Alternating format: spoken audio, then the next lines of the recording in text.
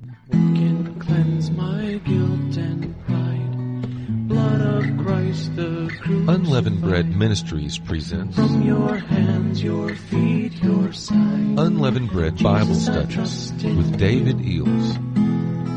What can quench my thirsting soul? Purest water, make me whole. Let your streams of mercy flow. Oh, Jesus, I trust in you. Greetings, saints. Many blessings to you. Thank you for joining us today for the Unleavened Bread Bible Study. Father, we thank you for what you're doing in the world today, in bringing in your harvest and bringing in your man-child ministry to restore what's been stolen from your church. And we praise you and we thank you. In Jesus' name, amen. Okay, we're going to call this Apostate Church Witchcraft number 3. And I'm going to start off with the harlot and the beast. Well, you know, Babylon, in the largest sense, is the whole world, obviously. Because in the beginning, the waters were gathered together in one place. The earth was one also, Genesis 1, 9 and 10. Man and his language was one upon the earth, Genesis 11 and 1. And God saw that their unity was causing them to be a god unto themselves, Genesis 11, 4 through 6. And this was the first Babel. And it was the whole world as we know it at that time. Verse 9. And God humbled them by confounding their language and spreading them out on the earth, which was then one land mass. Genesis 11, 7 and 8. And in Psalm 104 and 8, God caused the mountains to rise and the valleys to sink.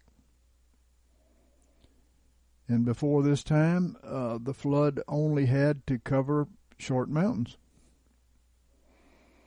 In verse 6 of that. And separating into continents and islands the landmass, and even further separating mankind, so that they wouldn't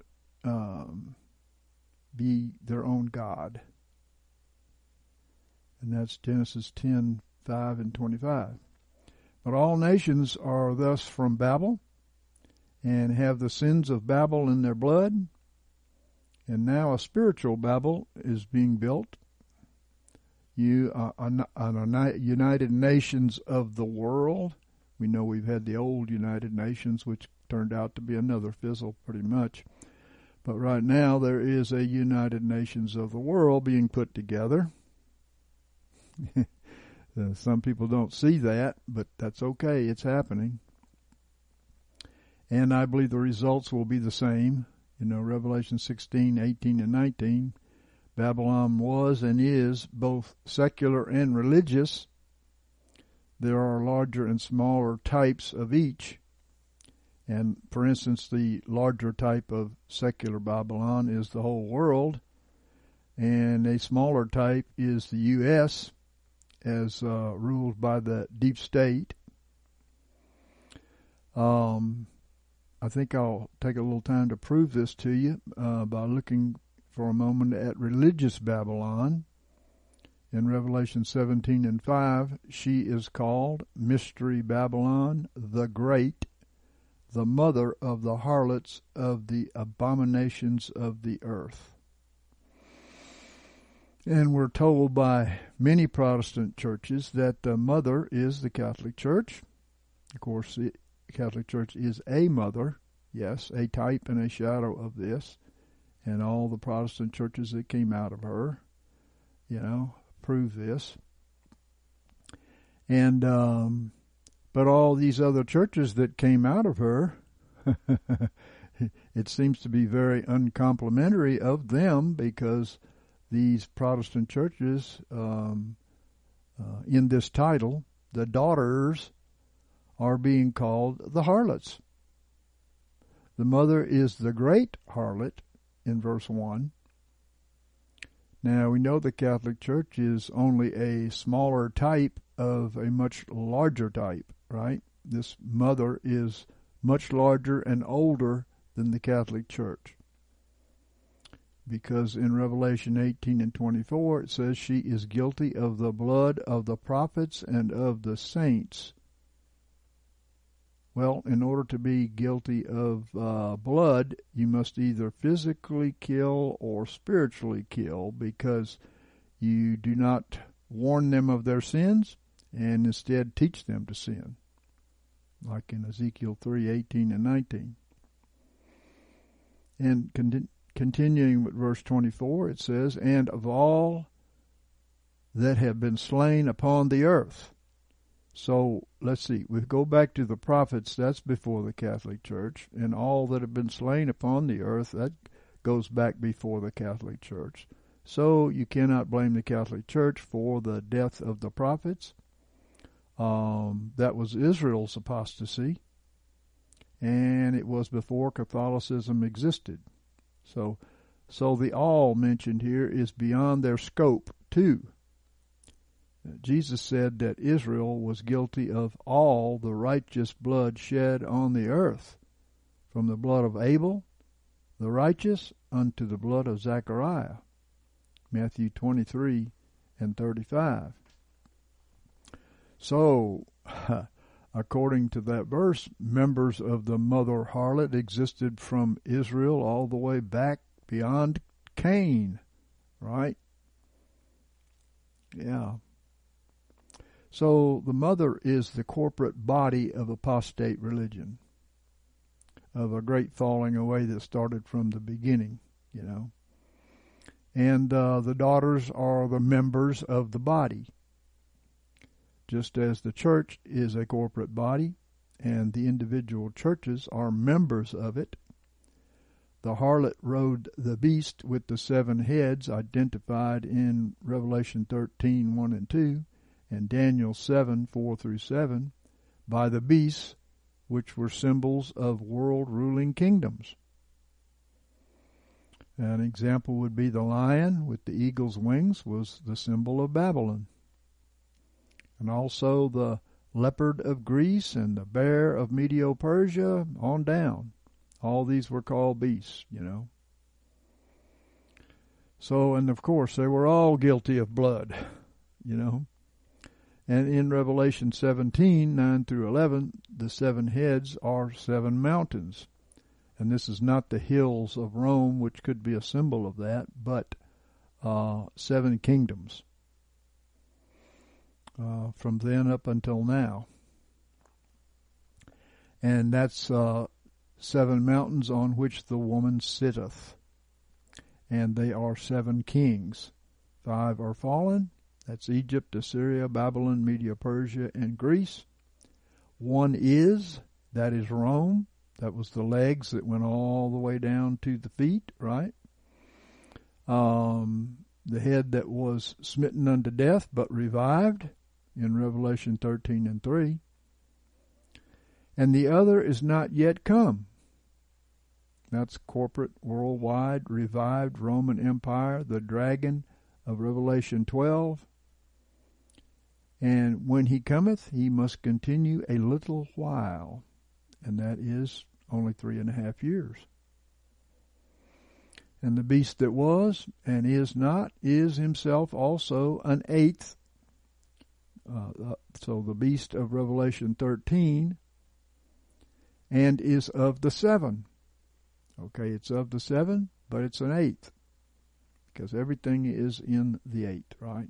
The 8th kingdom is made up of all of the 7 world empires, because their seed is still with us. You know, they lost their dominion in their time, but their lives were prolonged in their seed. And we have them with us today. and the woman sitteth upon them. The woman that is from the beginning sitteth upon them. The mother of the harlots, the great harlot, right? And on all seven. She sits on all seven. So these kingdoms have lost their individual dominion, but their lives were prolonged according to Daniel 7 and 12. And they are still with us, exercising dominion corporately in the end time one world beast. So the coming of Christ will destroy all these kingdoms together, according to Daniel 2, 35 and 44.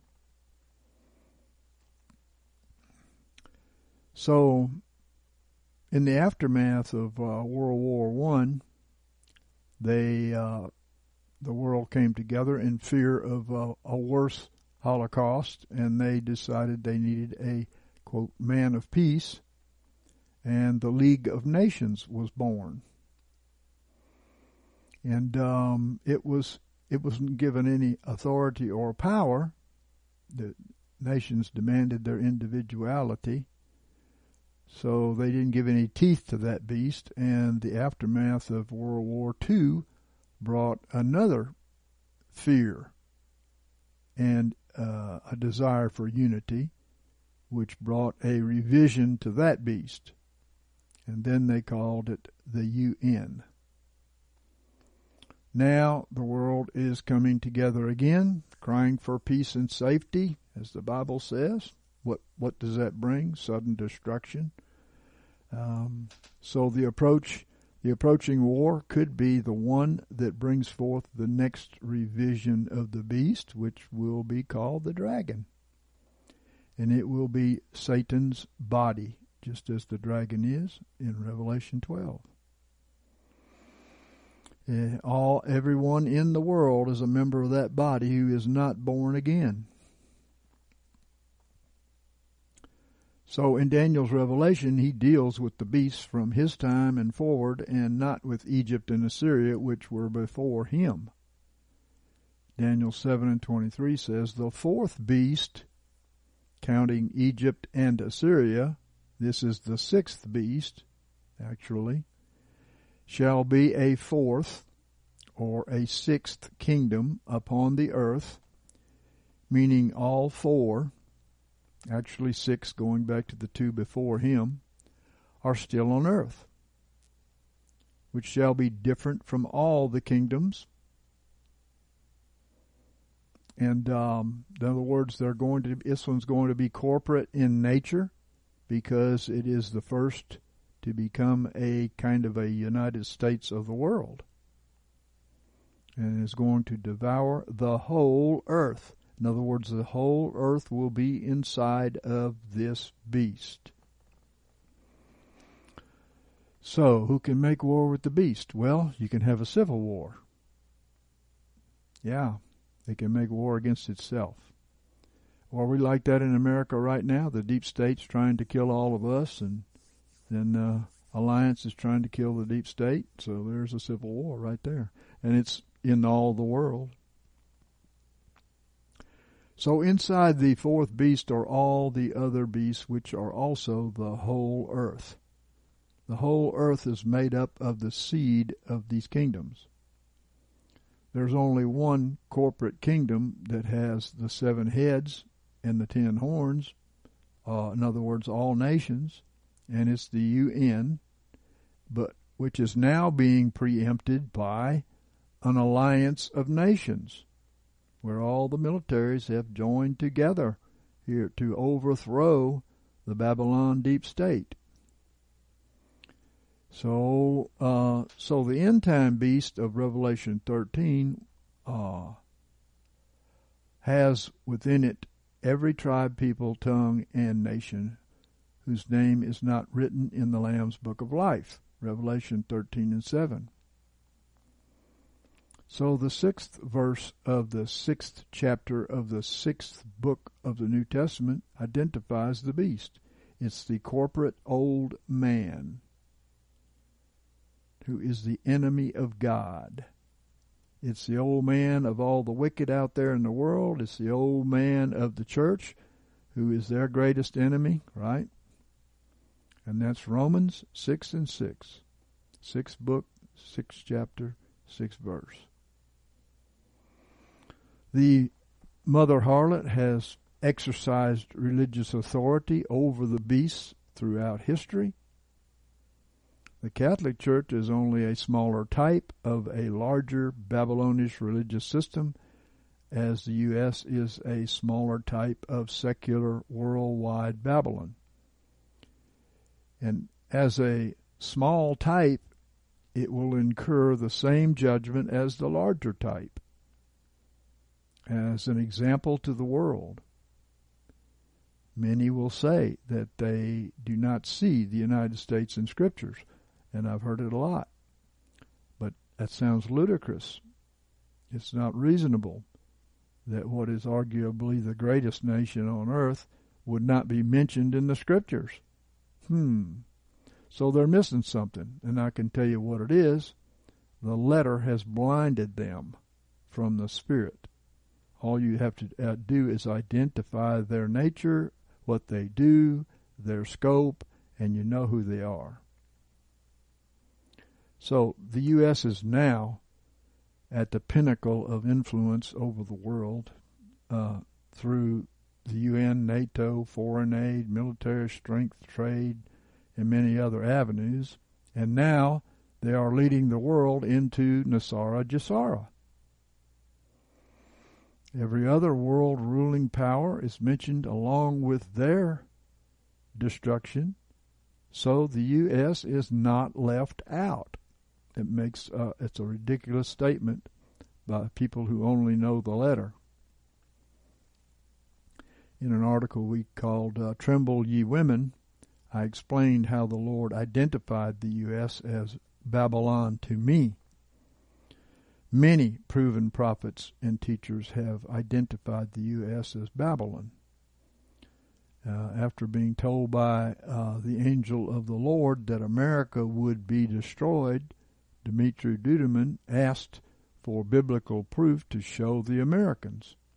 And the angel said, tell them to read Jeremiah 51, 8 through 15, and also Revelation 18, clearly identifying America as Babylon. So, you see, this is what we're dealing with. The whole world is inside the evil one. So, and we, of course, are inside the great and holy one, Jesus Christ. So, I'm going to turn a little bit here to 11, as opposed to the truth and the bride. In the church of my youth, I always felt the spirit and the joy in worship and fellowship, which was good, and God did not condemn us for that. I was young in the Lord, and they were too, and some of them still are, babies with beards. All denominations have a piece of the Lord, and they just reject one another's peace. And that's what makes them a denomination or a sect or a division, all of which Galatians called a work of the flesh. So you can see the problem runs deep and far. But the doctrine of my church was leavened, just as in all churches that don't teach and act on the pure word. And as it was with me then, you'll need to know how to outgrow all of that in order to be birthed to the next level. And this is the way to the bride. Let's go up to Zion, right? The way to the bride. She sits on the highest level of heavenly Jerusalem and includes the man-child leadership in her body, just like David was included in Jerusalem and ruled over Jerusalem, which ruled over the other tribes, right? And those who don't outgrow sects, S-E-C-T-S, to be one with the holy elect, as the Shulamite did. Shulamite means perfect. She was the bride, and she was called that in Song of Solomon, the perfect one. In other words, the matured one. So many who will never be in the bride and instead will be relegated to the queens, concubines, and virgins, admired the bride. And Song of Solomon 6 and 8, I'll read on down. It says, there are 80 queens and 80 concubines and virgins without number. But my dove, my undefiled, or my perfect, is but one. She is the only one of her mother. She is the choice one of her that bare her. The daughters saw her and called her blessed. Yea, the queens and the concubines, and they praised her.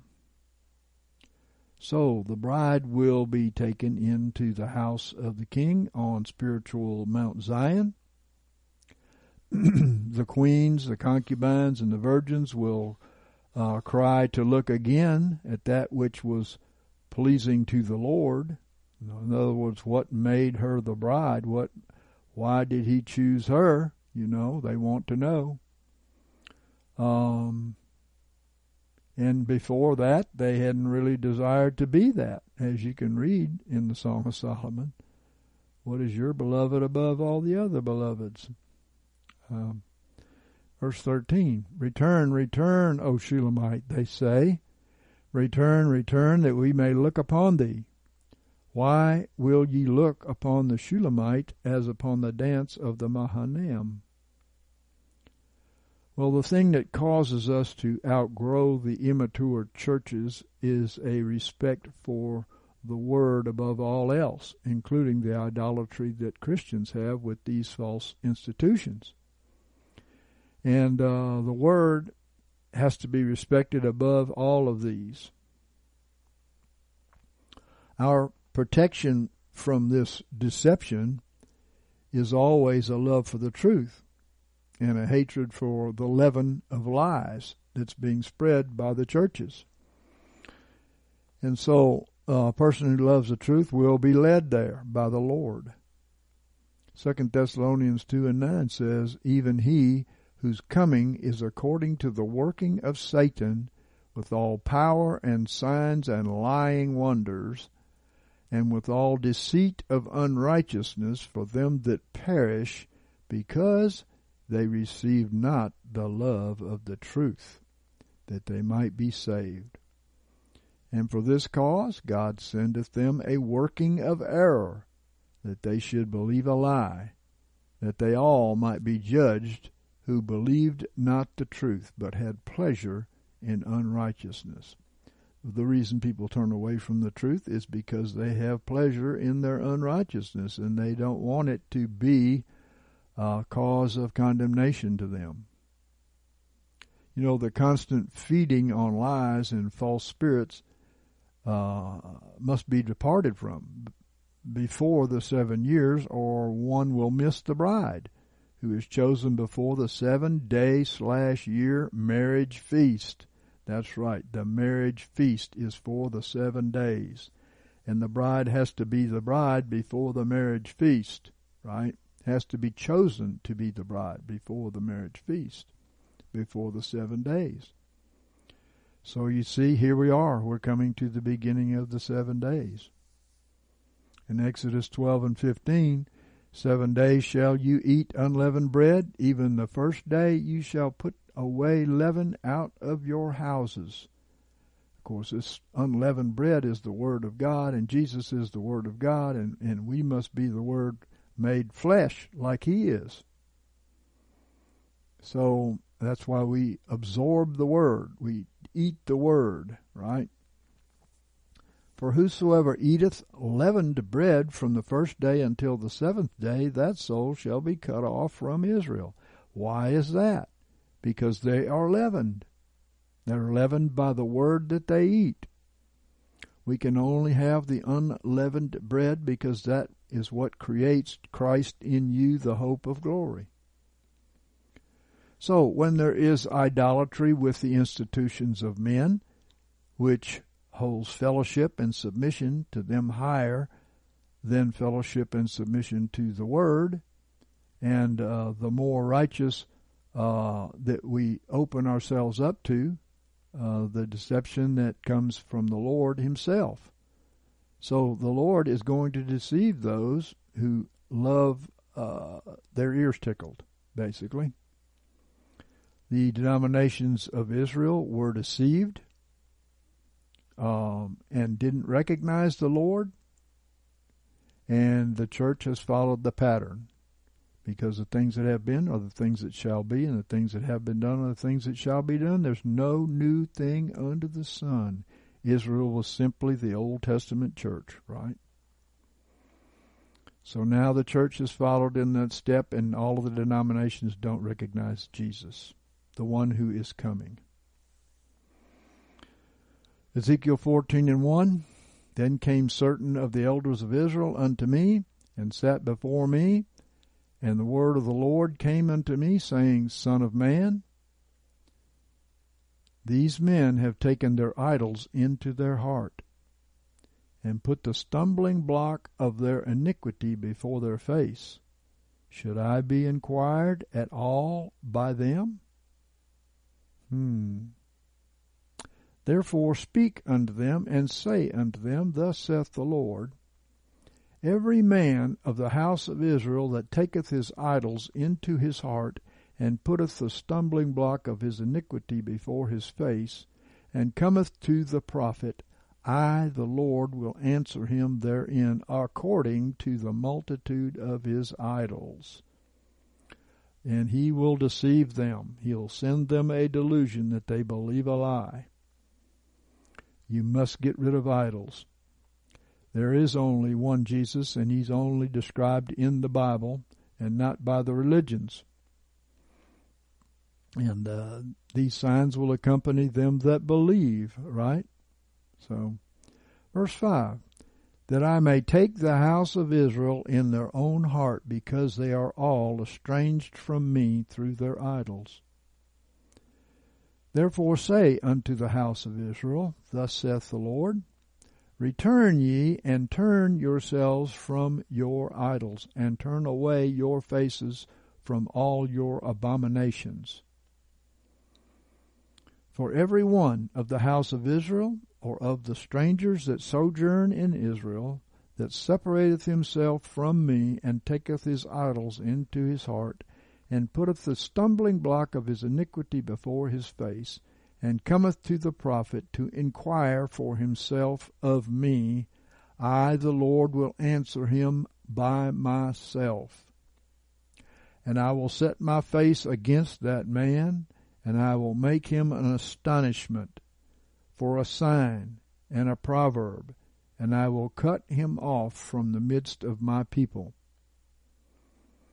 And you shall know that I am the Lord. Cut off from the midst of his people. Does that mean they don't still go to church and worship their idol? No, it doesn't. That's the problem. They're not coming out from among them. The early disciples came out from among them. He went into the sheepfold, Jesus did, and he called his sheep by name, and he called them out. And these come-outers were actually the church, which means called out ones. So you see, it's not those that are in the apostate church that are the people that God has chosen. And you shall know that I am the Lord.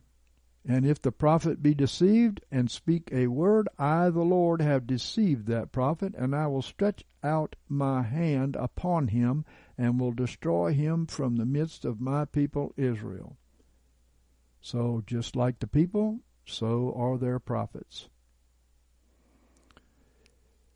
With the scriptures that we've looked at, I've only scratched the surface of the problem, but I have great hopes for you to outgrow religion and follow the Lamb whithersoever he goeth.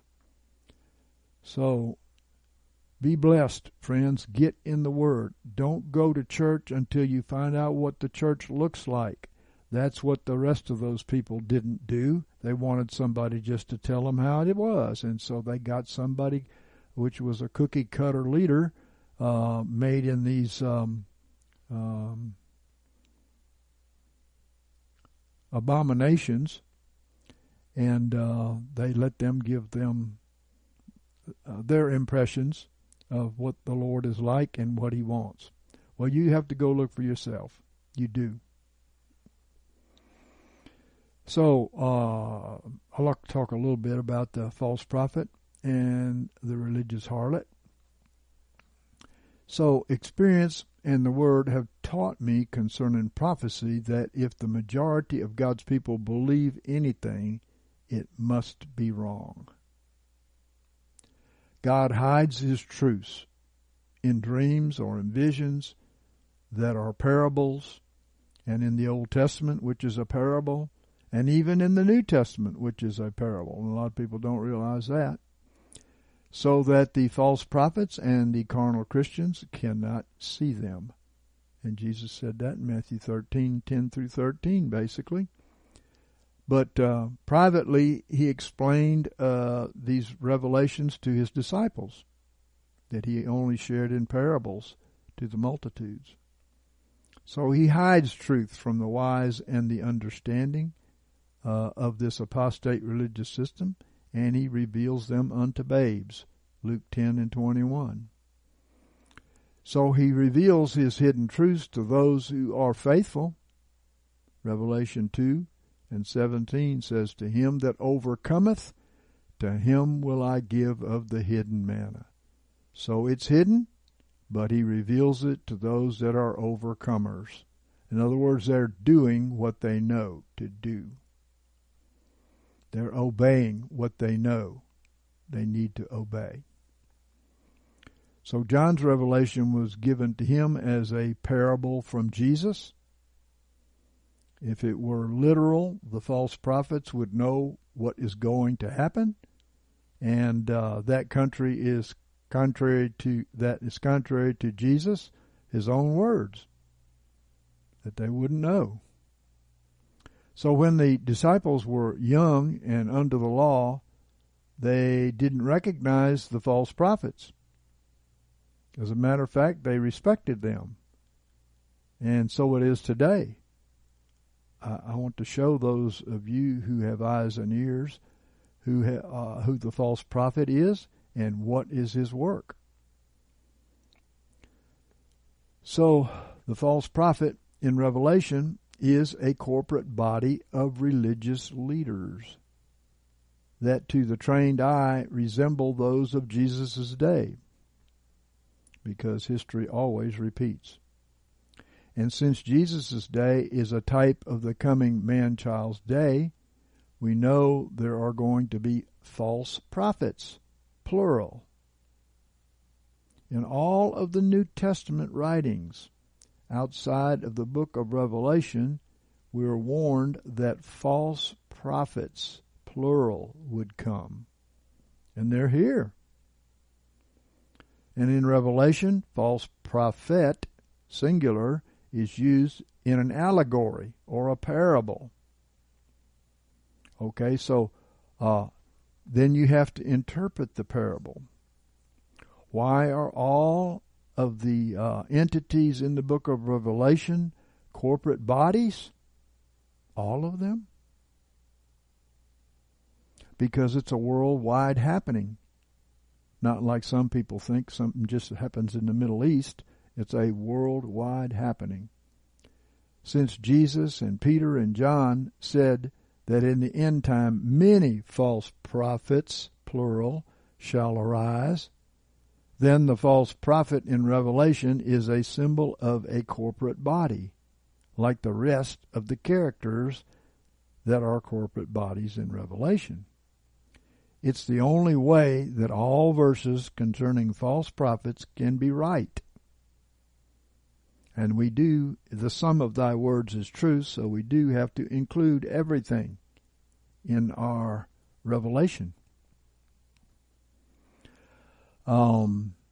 Matthew 7 and 15 says, beware of false prophets, who come to you in sheep's clothing, but inwardly are ravening wolves.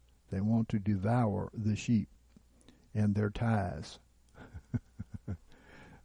Matthew 24:11, and many false prophets shall arise and shall lead many astray. And verse 24, for there shall arise false Christs and false prophets, so as to lead astray, if possible, even the elect. Yes, indeed. So, false prophets fit the type and the shadow of history according to Jesus. And Luke 6:26, woe unto you when all men shall speak well of you. For in the same manner did their fathers to the false prophets. And Peter also said that there would be false prophets among us, 2 Peter 2:1, but there arose false prophets also among the people, as among you also there shall be false teachers. It's always plural. And John also said that many false prophets would speak for Antichrist. 1 John 4:1 says, beloved, believe not every spirit, but prove the spirits, whether they are of God, because many false prophets are gone out into the world. And every spirit that confesseth not Jesus is not of God. And this is the spirit of the Antichrist. Well, notice this carefully. Notice that every false spirit is the spirit of the Antichrist. Now they're telling you that the Antichrist is an individual. Wait a minute. Read the text. Read it carefully. That's the problem. People eat the word like hogs. They just swallow it without chewing it, So this is a corporate body. Okay. A corporate body has a head. The head of the body of Christ, by the way, is eye, ear, nose, and so on and so forth. And these people are all identified in the head as a corporate leadership.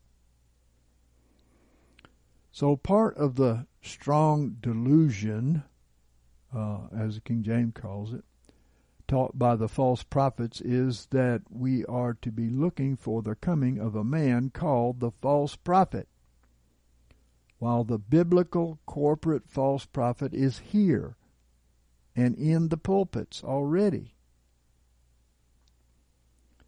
2 Corinthians 11:14, and no marvel, for even Satan fashions himself into an angel of light. It's no great thing, therefore, if his ministers also fashion themselves as ministers of righteousness, whose end shall be according to their works. Well, you might think, David, aren't you sharing God's secrets with the false prophets? Oh, we don't have to worry about that. They are too proud and blind to admit that they have passed on the lies and the traditions of men, so they're not going to give it up. I've seen that myself. So the traditional church government today breeds false prophets by disobeying God's written order of church government. Jesus raised up the apostolic fathers to found the church on a fivefold ministry of men who are spiritual specialists in their field. Proverbs 11:14 says, where no wise guidance is, the people falleth, but in the multitude of counselors there is safety. So he ordained his church that way. And we can see how they departed from that. Jesus Christ is the Spirit, 1 Corinthians 15:45, and the head of his body, the church, Ephesians 5:23. His headship is manifested physically through the fivefold ministry. In Ephesians 4:11, he says, and he gave some to be apostles, and some prophets, and some evangelists, and some pastors and teachers. So note that the pastors and teachers are grouped together in this verse, leading some to believe that there is only a fourfold ministry. However, in 1 Corinthians 12 and 28, only teachers is used for teachers, and pastors and evangelists making only a threefold ministry. So I would like to point out that pastors are teachers who give guidance, and evangelists are teachers of the lost to bring them to Christ. So grouping the two together or three together does not mean that they are the same ministry, but that they are all teachers in some form. And the different name identifies what they teach, making them different ministries. So the members of the head represent these different fivefold ministers. Apostle is a Greek word for one sent forth, and they are sent to raise up churches and set them in order. The apostles are a kind of a jack of all trades, with a little of the gift of the rest of the fivefold ministry, so they can discern the elders that they only are called to ordain. So in the scriptures, apostles ordained these elders. The elders weren't assistants to the pastors. They were the fivefold ministry. Acts 14 and 14 says, "But when the apostles, Barnabas and Paul," and verse 23 says, "and when they had appointed for them elders in every church." So they ordained the fivefold ministry, and they ordained the elders in every church, because they are one and the same. Paul's brethren were called apostles, 2 Corinthians 8 and 23. "Whether any inquire about Titus, he is my partner and my fellow worker to youward, or our brethren, they are the messengers." The Greek word is apostolos. Our brethren, they are the messengers, those sent forth, right? Apostolos of the churches. So Titus appointed elders in every city of Crete. Titus 1 and 5, "For this cause left I thee in Crete." He was an apostle, and he was ordaining the elders in Crete, which were the fivefold ministry. "And thou shouldest set in order the things that were wanting, and appoint elders in every city." So elders are ordained fivefold ministers, not assistants to the pastor. That's the Nicolaitan error that God said he hated. In Acts 20 and 17, when Paul called together the elders at Ephesus, he named them the bishops or overseers who fed the church there. So they're all bishops? Yeah, that just means overseers. Who is the overseers? The fivefold ministry. Acts 20 and 28, "Take heed unto yourselves and to all the flock in which the Holy Spirit hath made you bishops." He's talking to all the elders. Now the bishop is somebody over the elders. Now they promoted themselves. They got a name, a new name, right? I'm a bishop. I'm not just an elder. I'm not just a pastor. I'm a bishop. Well, now you can see that's ludicrous. The Holy Spirit made all these elders bishops, overseers, to feed the church of the Lord, which he purchased with his own blood. So these are the ones who feed the church. These are not assistants to the pastor. These are the feeders, the teachers, the pastors, so on and so forth.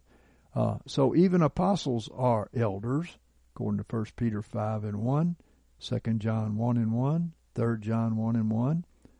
When the legalists were trying to bring the Gentiles under the law, the apostles and the other elders were gathered to consider this problem, Acts 15 and 6. And together the elders made a decision. In verse 22, and set their findings to the rest of the church. 15 and 23 and 16 and 4.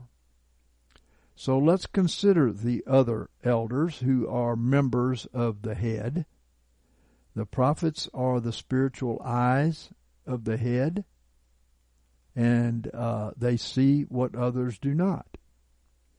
Isaiah 29 and 10, for the Lord hath closed your eyes, the prophets.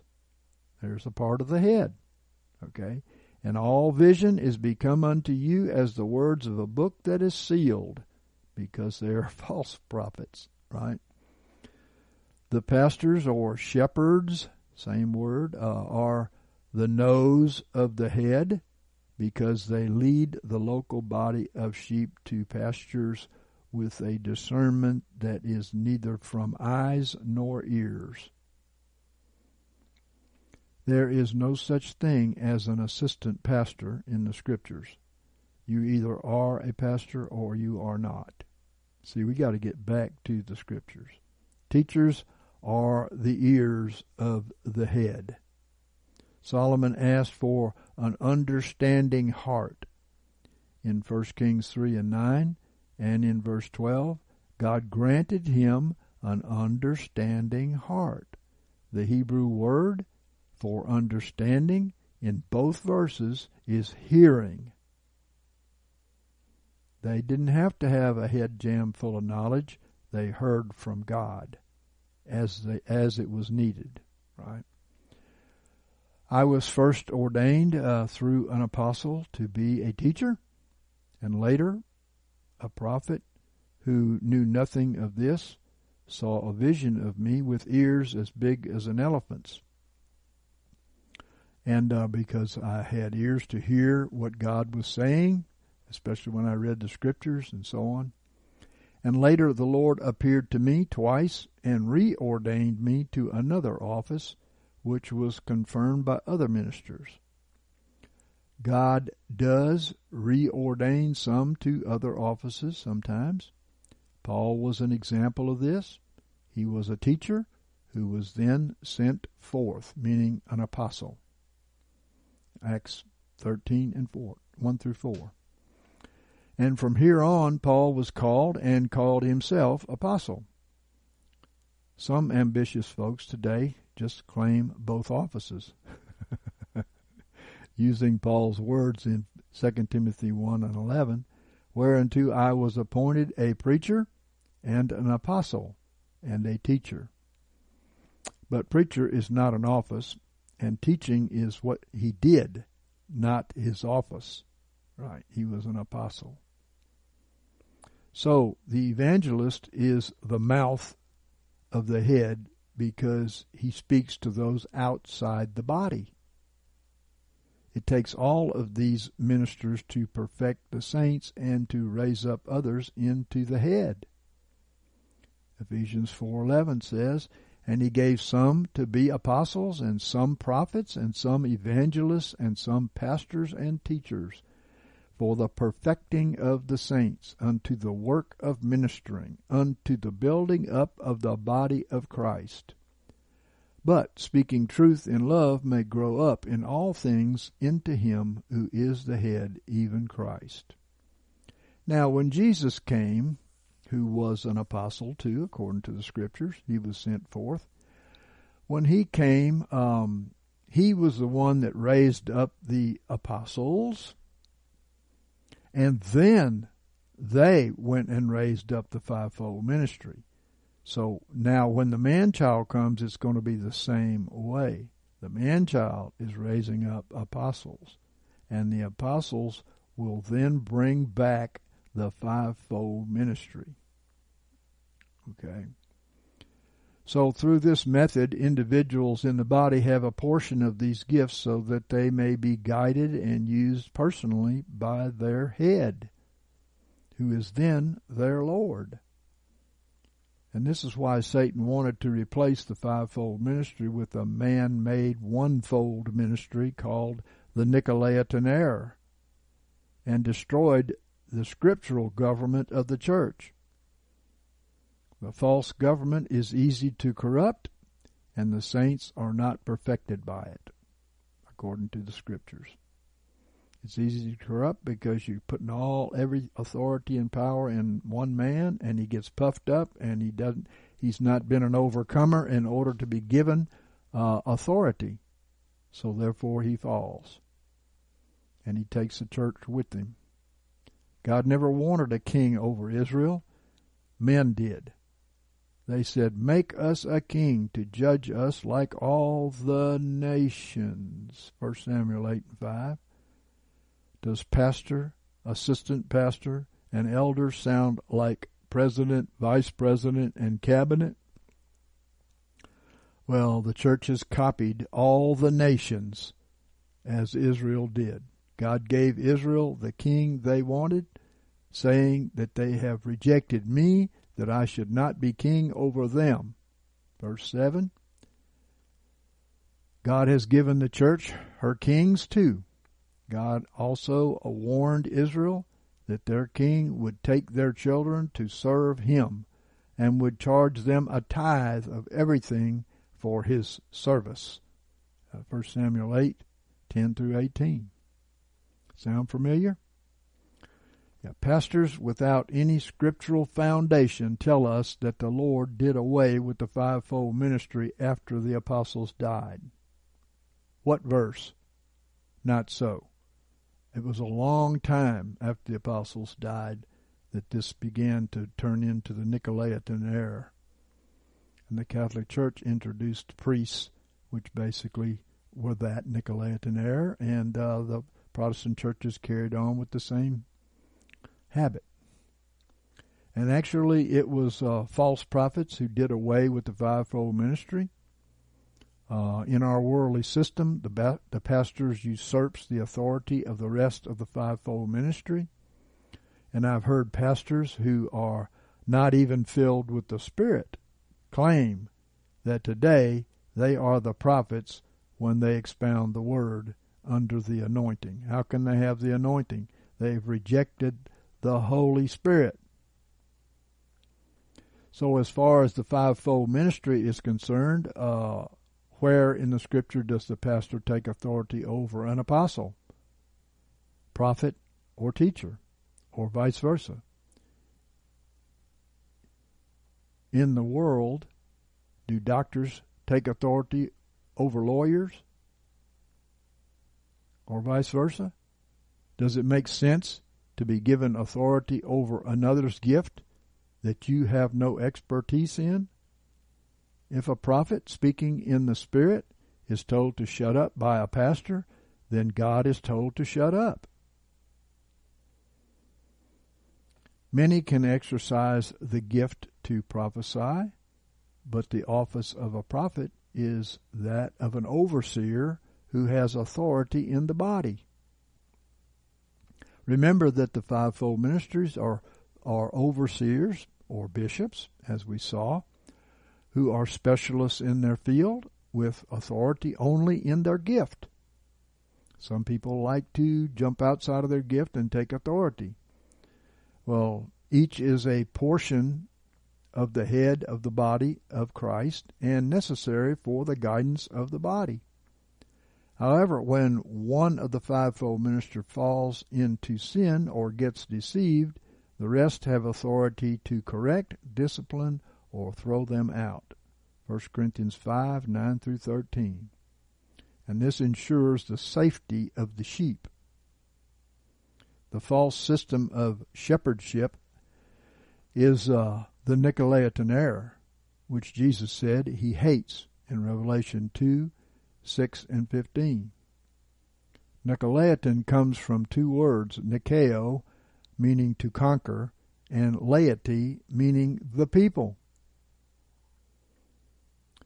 This was and is a privileged order who consider themselves above the common people as mediators between them and God.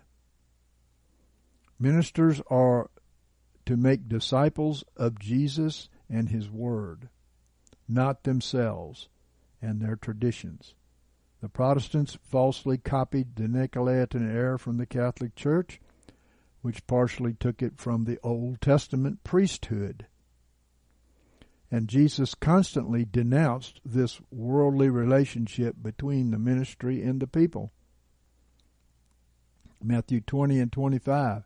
But Jesus called them unto him and said, You know that the rulers of the Gentiles lord it over them, and their great ones exercise authority over them. Not so shall it be among you, but whosoever would become great among you shall be your minister.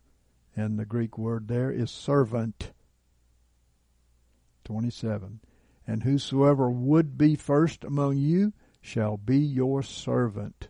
And the Greek in this one is bond servant. Verse 28. Even as the Son of Man came not to be ministered unto, and the Greek word is served, but to minister, and the Greek word is serve, and to give his life a ransom for many. Neither be ye called masters, for one is your master, even the Christ. But he that is greatest among you shall be your servant. And whosoever shall exalt himself shall be humbled. Because there are many that do that. They claim the names of all of these fivefold ministers, you know. Some of them think they are actually all of them, you know. And they jump from all the way up the line, they think, and I've seen them do it, especially when people get faction on them. They already take authority over the elders, over the ministers. They always do that because it's a demon spirit that wants to take over the church. And whosoever shall exalt himself shall be humbled, and whosoever shall humble himself shall be exalted. So just as the Spirit of Christ is manifest through men, that's the true prophet, to lead his female body, the church, the spirit of Antichrist, 1 John 4, 1 through 3, is manifested through men, the false prophet, to lead his female body, the harlot. Both bodies are female because they receive a seed, one from Christ, which is the Word, and the other from Antichrist, which is the apostate word. The overwhelming majority of it out there, these people are not ordained to be any minister. They simply paid their dues to go to school and come out with a certificate. It doesn't work that way. So let me show you that the false prophet beast in Revelation is a member of the harlot. Most agree that the second beast in Revelation 13 is the false prophet. He is given authority by the first beast for the second stage of the last 3.5 years of the tribulation, Revelation 13 and 5. He's identified as a beast because he is a corporate body, as is every other prophetic beast in the Scriptures. Revelation 13:11. And I saw another beast coming up out of the earth, and he had 2 horns like unto a lamb. Yeah, but he's not the lamb, right? And he spake as a dragon. And he exercises all the authority of the first beast in his sight. In other words, he is a member of that first beast body too, because they're doing their own thing. They're not following the Lord. And he maketh the earth and them that dwell therein to worship the first beast, whose death stroke was healed. Do you see anybody out there worshiping somebody who's building a one-world order? Here we see that the false prophet masquerades as the lamb, 2 horns like unto a lamb. But he speaks as the world and Satan, and he spoke as a dragon, which is a beast. So this second beast in chapter 13 is also identified after the world beast in Revelation 16 and 13 as the false prophet. This impostor leadership for the harlot has a form of godliness, 2 Timothy 3 and 5, but is carnal, and can only teach a worldly corruption of the word. They are actually a mouthpiece for the world in the apostate church. It was said of the world beast, Revelation 13 and 5, and there was given to him a mouth speaking great things and blasphemies. Blasphemy means to speak against. These apostates speak against. Blasphemio is the word. Blasphemio. God, with their hypnotizing, ear-tickling doctrines of all fly away, unconditional eternal security, worldly prosperity, greasy grace, and anything but the self-crucifying truth. The false prophet is a corporate body within the corporate body of the harlot, which is female because they received the seed of Antichrist. And in verse 15, we see the female body of the false prophet. And it was given to her, it says, in the original Greek. It was given to her to give spirit, which is the Greek also for breath, right? To the image of the beast. Bible numerics show a perfect pattern for her and spirit. It was given to her to give spirit. So, Bible numerics proves, this perfect numeric pattern proves the word there is her and spirit in the original Greek. And the most accurate New Testament, the numeric English New Testament by Ivan Panin, there is no pattern in he or it, which the rest of them followed, because it was their intelligence that made them do that. They didn't respect the word enough to just do or interpret what was actually there. So in Greek, breath and spirit are the same. Numerics shows beyond a shadow of a doubt which words are correct here. In the rest of the text, this false prophet is identified as male by the same numeric pattern. A translator would have had to respect the word enough to ignore his own reasoning to simply translate what was there. Most are not willing to go out on a limb and look foolish when they do not see the reason, because they follow reason. A male who is also seen as female is clear proof that God is not speaking of an individual here, but a corporate body of people. In parallel, we are the male body of Christ, made in his image. 2 Corinthians 3 and 18. But we are female in another type, Ephesians 5, 22 through 25, being married and submitted to him to receive his seed, which is his word. So let's see this corporate false prophet and his relationship to the harlot in another parable. We know that Ahab represents the 10-horned beast who was being ridden by Jezebel, 1 King 18, exactly as the harlot rode the beast in Revelation 17, 1 through 3. They ruled over the apostate 10 tribes. There's your horns. They ruled over the apostate 10 tribes, or horns, who were also those who worshiped the image of the beast, the golden calf. Oh, so it's already been written in Scriptures before you even get to Revelation. And the corporate mother of the harlot sects of Christianity leads them into the Great Tribulation and death unless they repent. Revelation 2 and 20. Jezebel teacheth and seduceth my servants to commit fornication with the world beast.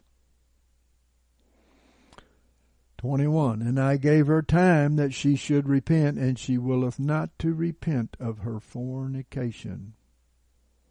Behold, I cast her into a bed, and them that commit adultery with her into great tribulation, except they repent of her works. And I will kill her children with death. Her children are the members of her body, right? Just like the harlot. And all the churches shall know that I am he that searcheth the reins and the hearts, and I will give unto each one of you according to your works. So, like the harlot, Jezebel was guilty of the blood of the prophets and of the saints. 1 Kings 18:4, 2 Kings 9:7, Revelation 18:24. In Revelation 17:16, when the beast is through using the harlot, he devours her. And so it was with Jezebel, who was devoured by the dogs. 1 Kings 21:23, symbolizing the unbelievers. And Mark 7:27, or the beast. Okay, the beast is going to devour the harlot. They don't like her anyway. They don't respect her anyway. The true ministers of God are fed at the church's table. 1 Corinthians 9:13-14. And the false prophets are fed from the harlot's table. 1 Kings 18:19. The prophets of Baal 450, and the prophets of the Asherah 400 that eat at Jezebel's table. The two categories of false prophets represent the two horns of the false prophet in Revelation 13:11. So find out who Baal and Asherah represent in modern times, and you will know who the corporate false prophet is.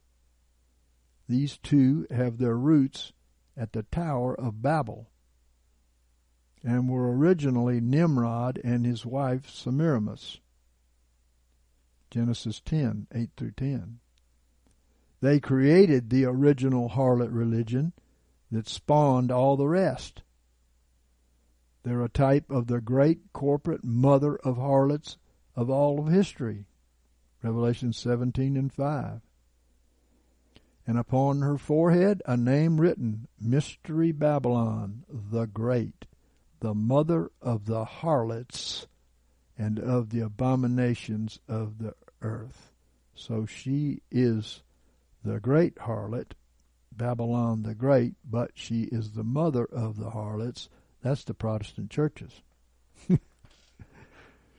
So when Nimrod died and Semiramis, later called Asherah, became pregnant, she claimed that Nimrod had become the sun god, later called Baal, who then by virgin birth was reborn as her son Tammuz. A likely story, right? She was just in fornication, wasn't she? Sure.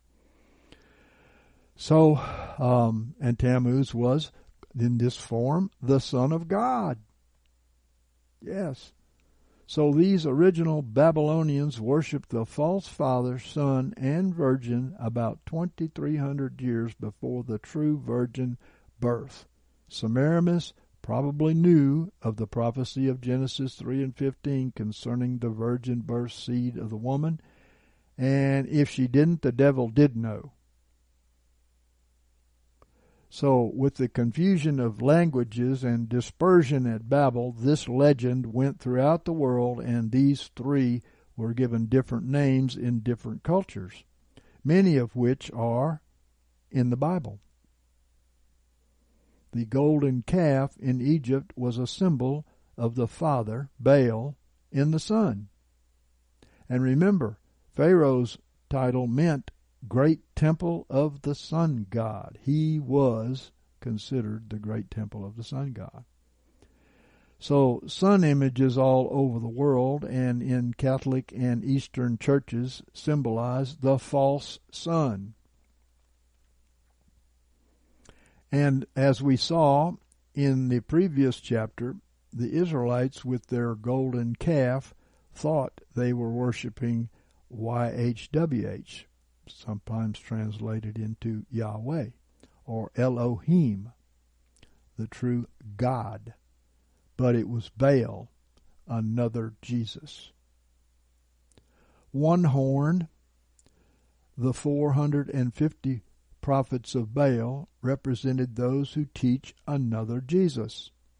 This is the apostate Protestant ministers. The other horn, the 400 prophets of the Asherah, represent those who worship the Virgin. These are the Catholic, Greek Orthodox, Russian Orthodox, Eastern Orthodox, and many others that are into Mariolatry. Mary is, of course, our sister, and we love her, but she is not the mother of God, as they say. Here's the proof. Romans 1:3. Concerning his Son, who was born of the seed of David according to the flesh. So Jesus' flesh was the seed of David through Mary, which was the promised seed of the woman in Genesis 3:15. Mary is the mother of Jesus' flesh, which is Son of Man, not Son of God, who was declared to be the Son of God with power according to the Spirit of holiness. Now, okay, so she only made his flesh. That's not this. This is the Son of God inside the Son of Man. She was there to bring forth the flesh. She wasn't an immaculate conception either. That's some more baloney that came down from the Catholic Church. It's ridiculous. So, and that's the Spirit of holiness by the resurrection from the dead, even Jesus Christ our Lord. Jesus' spirit, man, was the Son of God. And Jesus agreed with this saying, that which is born of the flesh is flesh, and that which is born of the Spirit is spirit. So God progenitored the spirit man, and Mary progenitored the carnal man. Okay? So she is not to be glorified any more than the rest of us. Okay? He chose her because she was innocent and pure, I'm sure. But as I've shared before, he also chooses us for the same reason. John 3:6. Some would say that the two horns are the apostate leaders of the Christian religion and the leaders of false religions. Well, I guess you can see a parable there. The same verses usually address both greater and lesser types, and the greater type is the most complete usually, and it's the most complete fulfillment, and all the Babylonish religions will be gathered together in the end-time harlot. Okay, I want to share this revelation. We called it Overcoming Babylonish Distractions. And this was given to Missy Pollock, 11/12/23. There are two types of Christians in the world. Those who put their own worldly pleasures first, which are Babylonians, and those who are truly born of God and put Him first in everything. So what I'm going to share with you here below is a warning about Babylonian distractions. Missy said, I dreamed that there was what looked like a stereo system playing a radio with a man speaking, and the volume was turned up too loud. It was black and was about 18 inches by 18 inches in size. 18, of course, is the number for bondage, and black is darkness. Okay. I couldn't understand what the man was saying, but his words sounded all jumbled up. It didn't seem to be a foreign language, though. Babylon means confusion. whether it be Babylonian apostate Christianity or secular Babylon. I don't want to receive their leaven or propaganda news, she said. There are many distracting voices of spirits that I need to cast down.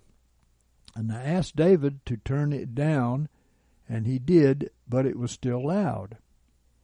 Well, I know what the Lord spoke to me. I have done this by teaching against Babylonish distractions. But this is saying that more needs to be done. It was still loud in people's ears. So I'm teaching again. So it seems that the loud speech represents the distractions of Babylon that everyone individually has to overcome to concentrate on God, like the women trying to read the Bible, which we're going to show you below. So these distractions were pointed out by Jesus in his parables, like Luke 14:15 through 24. And when one of them that sat at meat with him heard these things, he said unto him, Blessed is he that shall eat bread in the kingdom of God. So the bread that we eat is the Scriptures. Jesus was the Word and the bread that came down out of heaven that gives life to the world. Verse 16. But he said unto him, A certain man made a great supper, and he bade many. And he sent forth his servant at supper time to say to them that were bidden, Come, for all things are now ready. And they all with one consent began to make excuse. They're putting something ahead of the Lord here.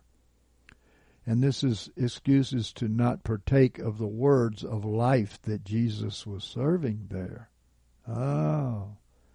So the first said unto him, I have bought a field, and I must needs go out and see it. I pray thee have me excused. And another said, I have bought 5 yoke of oxen, and I too go to prove them. I pray thee have me excused. So these have absolutely nothing to do with eternal life. Wouldn't you think eternal life would be more important? Of course. Verse 20 goes on, and another said, I have married a wife, and therefore I cannot come. And the servant came and told his Lord these things. Then the master of the house, being angry, oh my goodness, God is angry that you put anything before him and his word. Did you notice? Said to his servants, Go out quickly and into the streets and the lanes of the city, and bring in hither the poor, the maimed, the blind, and the lame. And the servant said, Lord, what thou didst command is done, and yet there is room. And the Lord said unto the servant, Go out into the highways and hedges, and constrain them to come in, that my house may be filled. For I say unto you, that none of those men that were bidden shall taste of my supper, because they were idolaters. They put something else before the words of eternal life. So the Babylonish distractions, with no eternal value, kept these people from partaking of the words of eternal life. And when I was young in the Lord, I was captured by the Word. It was not me. I was not a studious person, but I was captured by the Word and the grace of God and His anointing, and it began to and I began to read it day and night, day and night, day and night. I soon realized that all of the hobbies that I had loved so much were just laying around gathering dust. I didn't have time for them any longer, and started to sell off or give away what was once a very loved distraction. Like my TV, my gun collection, my race car, my brand new Z1 street bike I converted to a chopper, my bus camper, dirt bikes, ski boat, my Cadillac, my trailers, my torch, my welder, expensive reel-to-reel stereos, I flushed my marijuana, finally, alcohol, and tools of all sorts. Some I took back to Exxon where I stole them, and I got them, and et cetera, et cetera. So that was close to 54 years ago, and I've never regretted it. You know, that was my life. I never regretted it because of the grace of God that was moving in me, and it can be in you too if you're being distracted. And I settled down into many years of study of the Word, which was not my nature before believing the Bible was the Word of God. So getting rid of distractions came to me because God worked it in my heart to will and to do for His good pleasure, and He will do it for you too if you ask Him to. Matthew 22, 1 through 14. And Jesus answered and spake again in parables unto them, saying, The kingdom of heaven is likened to a certain king, who made a marriage feast for his son. That's got to be the unleavened bread, right? The marriage feast for the son, Jesus, was what He was feeding spiritually to in His words that the people were feeding on. And He is the Word Himself. John 1:1. In the beginning was the Word, and the Word was with God, and the Word was God. He said, Except you eat my body, and He was the Word made flesh, and drink my blood, which means to partake of His nature and DNA through the Word, you will have no life in you. And He sent forth His servants to call them that were bidden to the marriage feast, where He was feeding this very important thing. And they would not come. They wouldn't partake of the word of life. And they were born, they needed to be born of the word. Again He sent forth other servants, saying, Tell them that are bidden, Behold, I have made ready my dinner. My oxen and my fatlings are killed. So He said, My meat is to do the will of my Father, which will was revealed in His words. My fatling are killed, and all things are ready. Come to the marriage feast. But they made light of it, and went their ways, one to his own farm, another to his merchandise, and the rest laid hold on his servants and treated them shamefully and killed them, as you know the religious leaders did in Jesus' day. But the king was wroth, and he sent his armies and destroyed those murderers and burned their city, which actually happened in 70 A.D. and is happening today too, as you will see. So then saith he to his servants, The wedding is ready, but they that were bidden were not worthy. Why? They were distracted. Go ye therefore into the partings of the highways, and as many as you shall find, bid to the marriage feast. And those servants went out into the highways, and gathered together as many as they found, both bad and good, which to a Jew actually meant somebody that wasn't of Judaism, or somebody that was, okay, both bad and good. And the wedding was filled with guests. But when the king came in to behold the guests, he saw there a man who had not on a wedding garment. So putting on the wedding garment represents putting on the works of Jesus, as in Romans 13 and 14. Let us walk becomingly as in the day, not in reveling and in drunkenness, not in chambering and wantonness, not in strife and jealousy, but put ye on the Lord Jesus Christ. That's what the wedding garment represents. And make not provision for the flesh to fulfill the lusts thereof. That's a different garment there, spotted by the flesh, right? And also Revelation 19:7 and 8. Let us rejoice and be exceedingly glad. let us give the glory unto him, for the marriage of the Lamb is come, and his wife hath made herself ready. And it was given unto her that she should array herself in fine linen, bright and pure, for the fine linen is the righteous acts of the saints. Everybody is going to be judged according to their acts. And this garment is the righteous acts of the saints. Some people say you don't have to have works. You have to have the works of God. It has to be the works of God through you. By grace have you been saved through faith, and that's not of yourselves, it's a gift of God, not of works, lest any man should boast. For in Christ Jesus were you created for good works. Oh. And he saith unto him, Friend, how camest thou in hither, not having a wedding garment? And he was speechless, because he was told, once saved, always saved. No, I added that in there. Okay. Then the king said unto the servants, Bind him hand and foot, and cast him out into outer darkness. There shall be the weeping and the gnashing of teeth. For many are called, but few are chosen. So notice who are chosen, those that are not distracted by the worldly things. Luke 10:41 and 42. But the Lord answered and said unto her, Martha, Martha, thou art anxious and troubled about many things, but one thing is needful. For Mary hath chosen the good part, which shall not be taken away from her. Oh. So Mary was sitting at the Master's feet, listening to the eternal word, and it wouldn't be taken away. So, she went on to say, I asked him to turn it down again.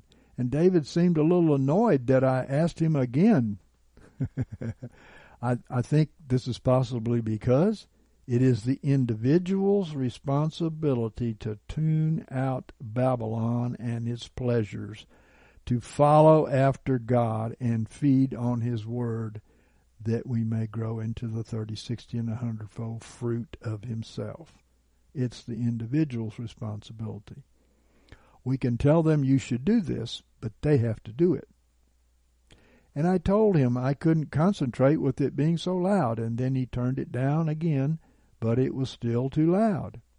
So I believe this is maybe taking the warning in these parables of the Lord, which will help us to tune out the world. So, hesitating, not wanting to take authority, I turned it down. That's the way it's supposed to be right there. I shouldn't hesitate to take authority because I've been given authority by the Lord over all the power of the enemy and authority to lay my life down. But it only got louder. I tried again to turn it down, but it didn't lower the volume. I told David I wanted to read the word, but I can't concentrate. And I asked him if we could turn it off. Of course, that's what I did. I turned it off. It wasn't there anymore. All of those distractions, got rid of them. And of course, you can turn it off, get alone with the Lord, and speak to him, and listen to him and his word, which recreates him in you. Self-works can't save us. God will help us to do it through our faith in him. Mark 11:23 and 24. Verily I say unto you, whosoever shall say unto this mountain, Be thou taken up and cast into the sea, and shall not doubt in his heart, but shall believe that what he saith cometh to pass, he shall have it. Therefore I say unto you, all things whatsoever you pray and ask for, believe that you receive them, and you shall have them. So there's your quantum mechanics faith, right? And by the way, that word is received them. Amen. Quantum mechanics. We just studied that. It's very neat. Shows you that God prepared the whole creation to meet your needs. All you have to do is have faith and see it the way he sees it. So there were other sisters sitting at a table with their Bibles, and I said to them that I can't concentrate when I read my Bible if there's something playing. One sister spoke up and said she couldn't either, and others seemed to agree. I don't recall if anyone got up and turned it off. But what comes to me about this is that I have to take authority and to put to death the deeds of my body, not listen, watch, or read anything that would diminish my faith. I need to walk by faith and not by sight. And I can't do that if I'm feeding my flesh with things that get me to look at the things that are instead of seeing or imagining things according to God's promises in His Word. So these distractions, they can grab you. Remove them. I asked the Lord for a verse by faith at random for this part of the dream. Isaiah 51, in context 1 through 3. Isaiah 51 through 3. Thus saith the Lord, where is the bill of your mother's divorcement, wherewith I have put her away? Or which of my creditors is it to whom I have sold you? Behold, for your iniquities were you sold, and for your transgressions was your mother put away. So now we see one of the major transgressions is distractions. Wherefore, when I came, was there no man? And when I called, was there none to answer? No, they all had excuses, Lord. Is my hand shortened at all, that it cannot redeem? Or have I no power to deliver? Yes, you see, you can go to God. He will deliver you from the distractions, right? Behold, at my rebuke I dry up the sea. I make the rivers a wilderness. Their fish stink, because there is no water, which represents the Word. And they die for thirst, which is what's happening. I clothe the heavens with blackness, and I make sackcloth their covering. Then the scene changed, and David was walking outside as several people and I were following him. All disciples, learners, and followers of Jesus in the man-child, I believe this is represented by. There were some men that came up to David, and he stopped to talk to them. The men joined the rest of us, and I knew that we were all going to do kingdom work together. We all continued to follow David, which I think represents the man-child ministry here. And as I looked at David, I noticed his hair and thought, his hair is still gray. It hasn't turned darker yet, which he's talking about the restoration, right?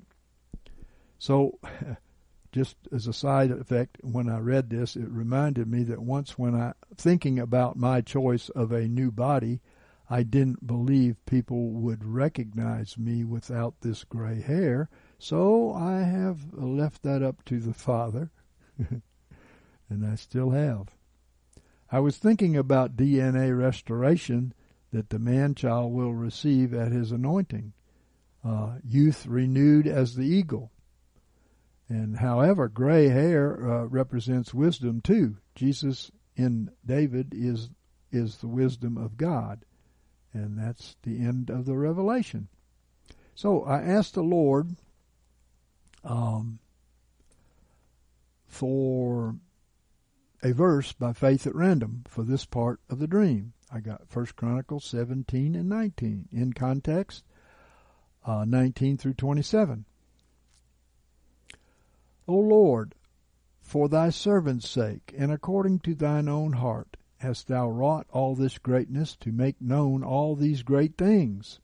Oh, he is doing it.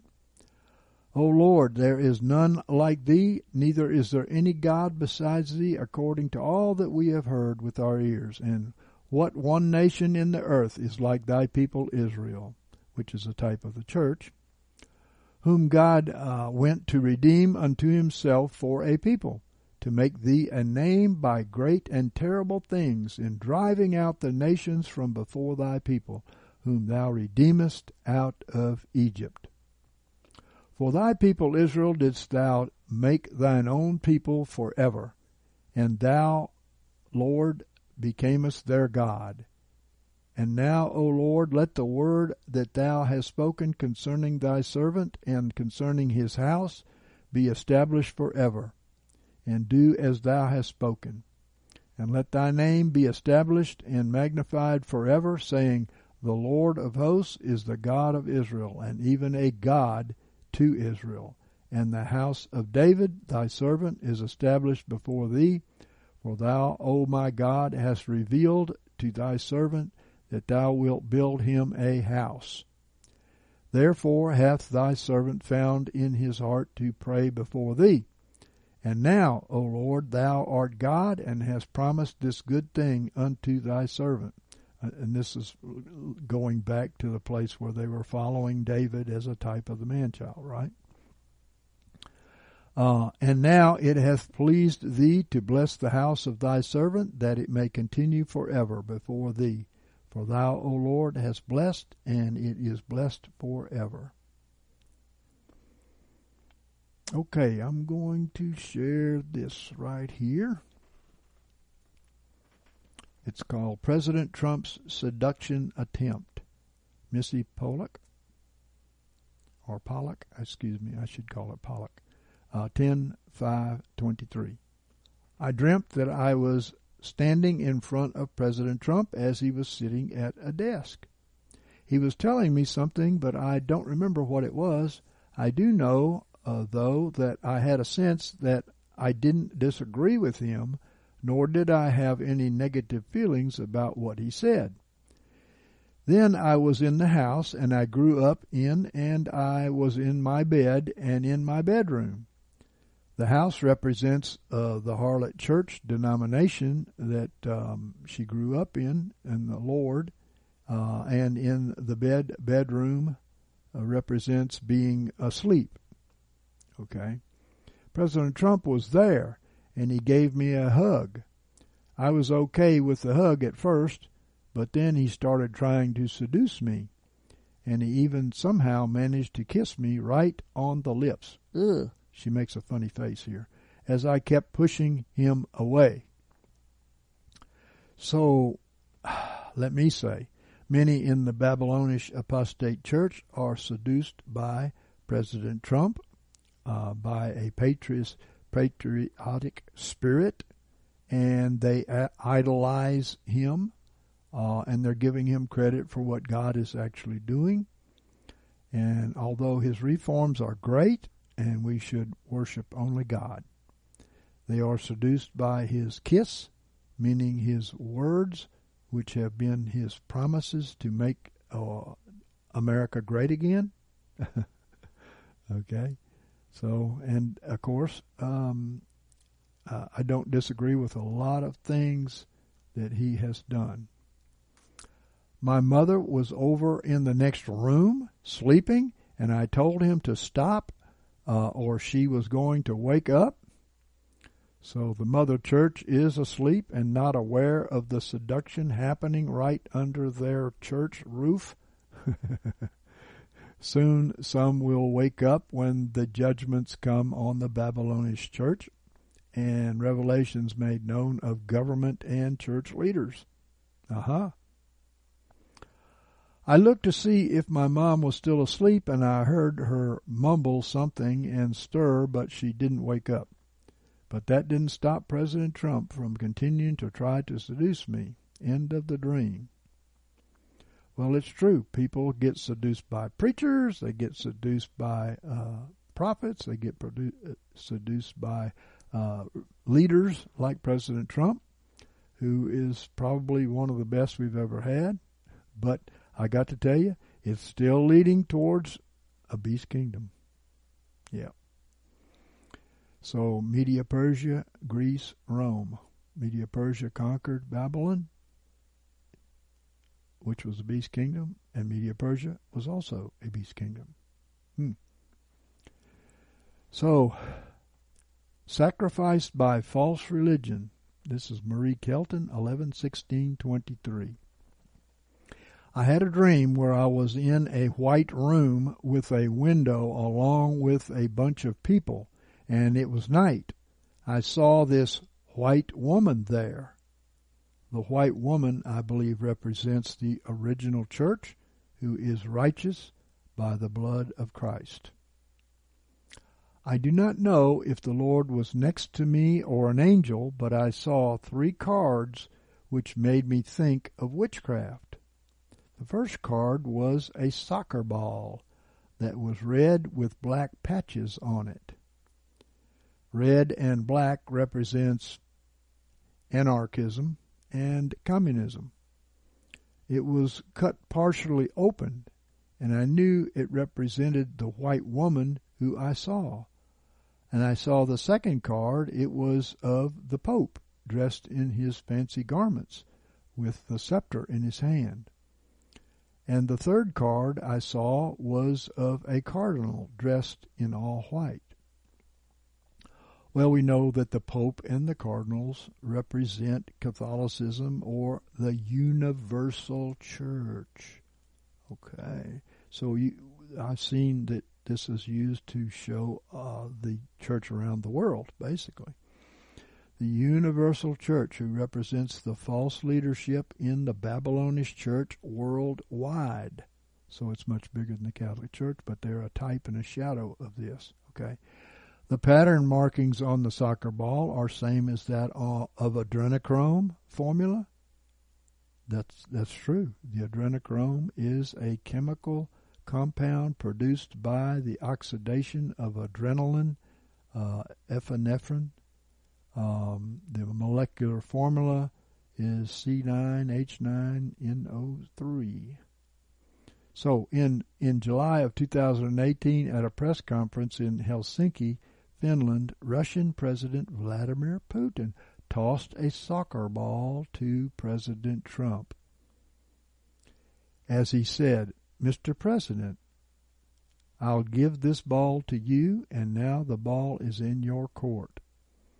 And he did turn over to the president the adrenochrome factories that he conquered and destroyed. And he was talking to the president every day he was doing that. And also the trafficking of the children. You know, he was doing a great job for America, something the president, our president, couldn't do. So, and he was speaking concerning his cooperative efforts in Syria, which I'll leave you a link there for that. But President Trump, Putin, and the alliance have been working to bring down the deep state and their crimes against humanity, human trafficking, pedophilia, adrenochrome, etc. I don't argue with any of that. I'm so glad of it, right? I'm just telling you where it's all going to lead anyway. Then the scene changed. She said, "It's daytime and I'm in Chicago at my old house in the kitchen next to the table."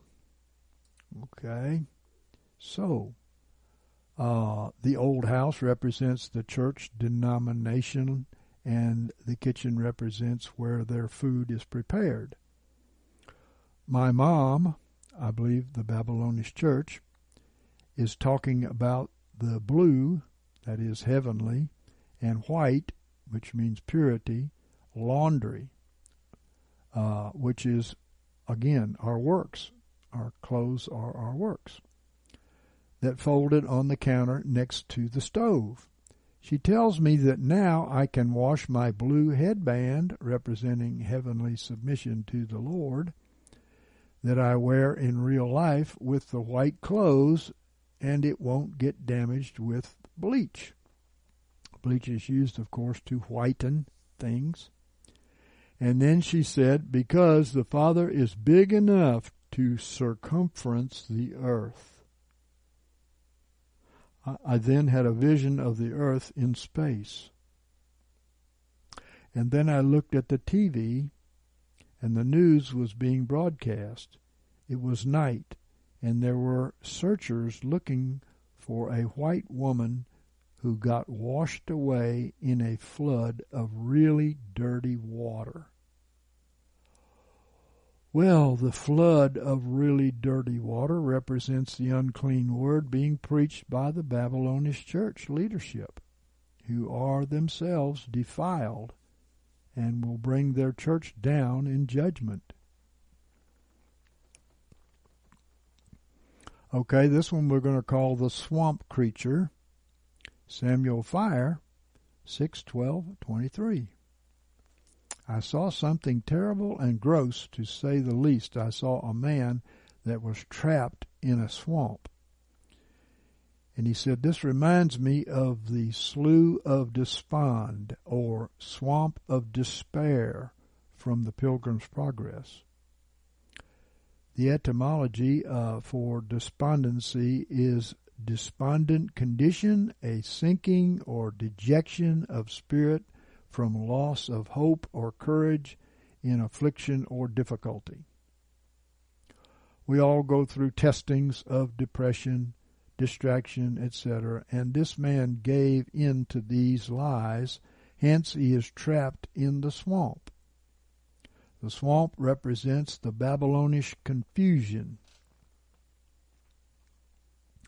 And then there was something like a squid or octopus on the land. And he says an octopus spirit is a ruling spirit that is operating in conjunction with various tentacles, which are demonic spirits and sins of the flesh. The head is typically a spirit of idolatry or witchcraft control. The creature had many tentacles. Each tentacle resembled more like a python snake with slimy stuff all over it. Its mouth was located at the bottom and in the center. Well, a python cuts off the breath, right, or spirit in its victims. And the mouth at the center represents the false teachers. This man had gotten into a trap with one of these creatures and fought for days to get free, desperately trying many things. He had a knife, and he cut off a tentacle, and he managed to pin another tentacle under his feet. Well, they said doing this represents self-works to set himself free. Only Jesus can free us completely from the religion and its many bondages and demon spirits. There are demon spirits, by the way, called religious spirits that actually want to keep you in a religion and not outgrow it and not be of any threat to the kingdom of the devil, right? Eventually, the creature had wrapped around him so much so that the man could not move an arm or a leg. Strangely, the creature did not kill him straight away, but held on to him and slowly moved the tentacles around him tighter and up to his head. The man then resisted one last time, and instantly the creature went intensely tighter and broke all the man's limbs, and he died. So, he has a note here, trying to break free from Satan's grasp with self-efforts and our own methods cannot work. We need to apply the perfect, complete, conquering works of Jesus, who has already defeated the enemy. Yes, that's true. And he gives John 16:33, these things have I spoken unto you, that in me you may have peace. In the world you shall have tribulation, but be of good cheer. I have overcome the world. He has conquered every problem you've got and every enemy you've got. In 1 John 4:4, we are of God, my little children. Ye are of God, little children, and have overcome them, because greater is he that's in you than he that is in the world. So we have to lean on he that is in us. We don't live anymore. Christ lives in us. Preaching, this is my thoughts now, preaching morality is not enough. The church needs to use the powerful promises of God in the real good news with the authority that Jesus has given to us. Luke 10:19 says, behold, I've given you authority to tread upon serpents and scorpions and over all the power of the enemy, and nothing shall in any wise hurt you. Colossians 1:13. Who delivered us out of the power of darkness and translated us into the kingdom of the Son of his love. So we have power over serpents, right? It's the Lord. Our faith has to be in him and not in ourselves. Another man who was far away and fell into the swamp while crossing a bridge to get to Zion, he has in parenthesis, that had a broken floor panel. Well, a fault in this man's spiritual walk by deception of religion caused him to stumble like many. Most don't make it to Zion. The bridge broke and he fell into the swamp. He swam quickly and thrashing and moving, making a lot of noise. He nearly got to the edge of the swamp, and the same swamp creature grabbed him. Immediately he cried out for help, but nothing worked. He was then desperate, and then screamed, "Jesus, I'm sorry, help me. I know I don't pray much at all, but I need help." Well, I know that the cry for mercy and help moves God's heart. Suddenly a bright light shone on him from above, and the creature released the grip and sunk into the swamp. The man then got out and fell on his face in worship. 1 John 1:9, if we confess our sins, he is faithful and righteous to forgive us of our sins and to cleanse us from all unrighteousness. And Romans 10:13, for whosoever shall call upon the name of the Lord shall be saved. Another man was nearby, and he saw what had happened to the previous men, but still decided to continue through the area, trudging through the swamp without any care at all. Halfway through, he too succumbed to this creature, but he did not resist, nor cry out for help. He just went limp, and the creature took a very long time and moved very slowly to squeeze him.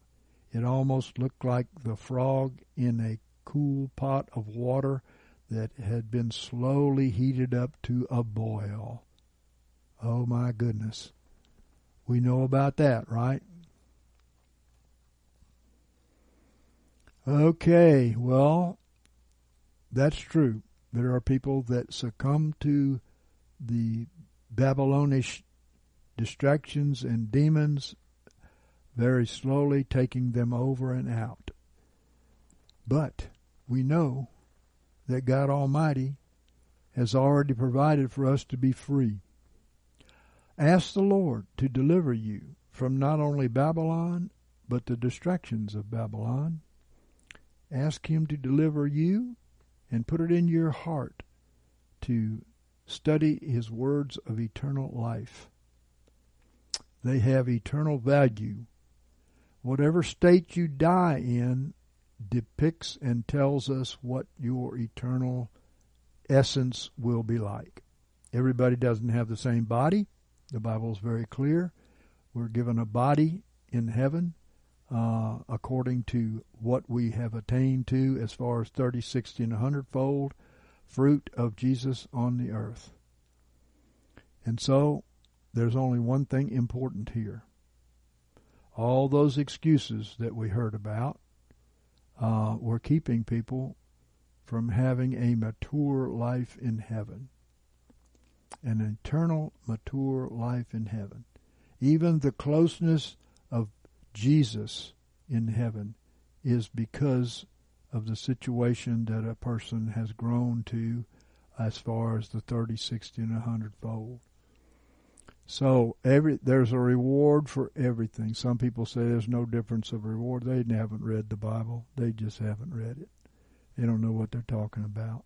There is a great difference of reward.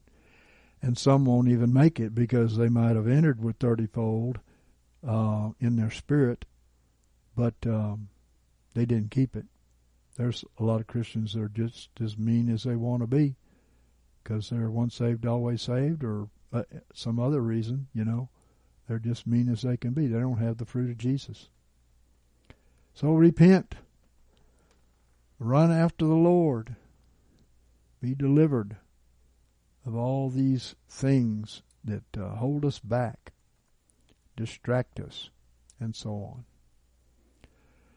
Thank you so much, Father, for this teaching and revelation, Lord. We can see that the corruption is all over the world. It's all through the apostate church, which is everywhere. It's everywhere. We can only trust in one thing.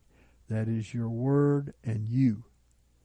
And Lord, help us to put these in our hearts so we might recognize the false from the true, and not be trapped into these religions or desires of the flesh that are Babylonish too. In Jesus' name, amen. God bless you and keep you, saints. Thank you for what you have heard today. We pray that Lord will bring it all to your remembrance. And of course, you can study this a little more. I gave a lot of verses for the reasons I was saying what I was saying, but you can go and look all them verses up. You can. All right. God bless you and keep you. Bye-bye. What can quench my thirsting soul? Purest water made me whole. Let your streams of mercy flow. Oh, Jesus, I trust in you. Though the mountains fall into the sea, though the rivers rise, I still believe. For your mercy stands and your word is true. Oh, Jesus, I trust in you.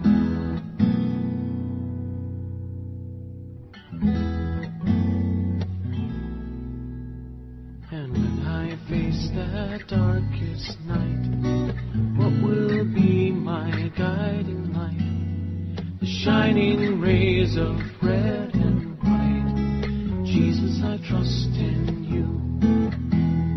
Oh, Sacred Heart, in you I find mercy seated for all time. I am yours and you are mine. Oh, Jesus, I trust in you. Though the mountains fall into the sea, though the rivers rise, I still believe. For your mercy stands and your word is true. Oh, Jesus, I trust in you. Though the mountains fall into the sea, though the rivers rise, I still believe. For your mercy stands and your word is true.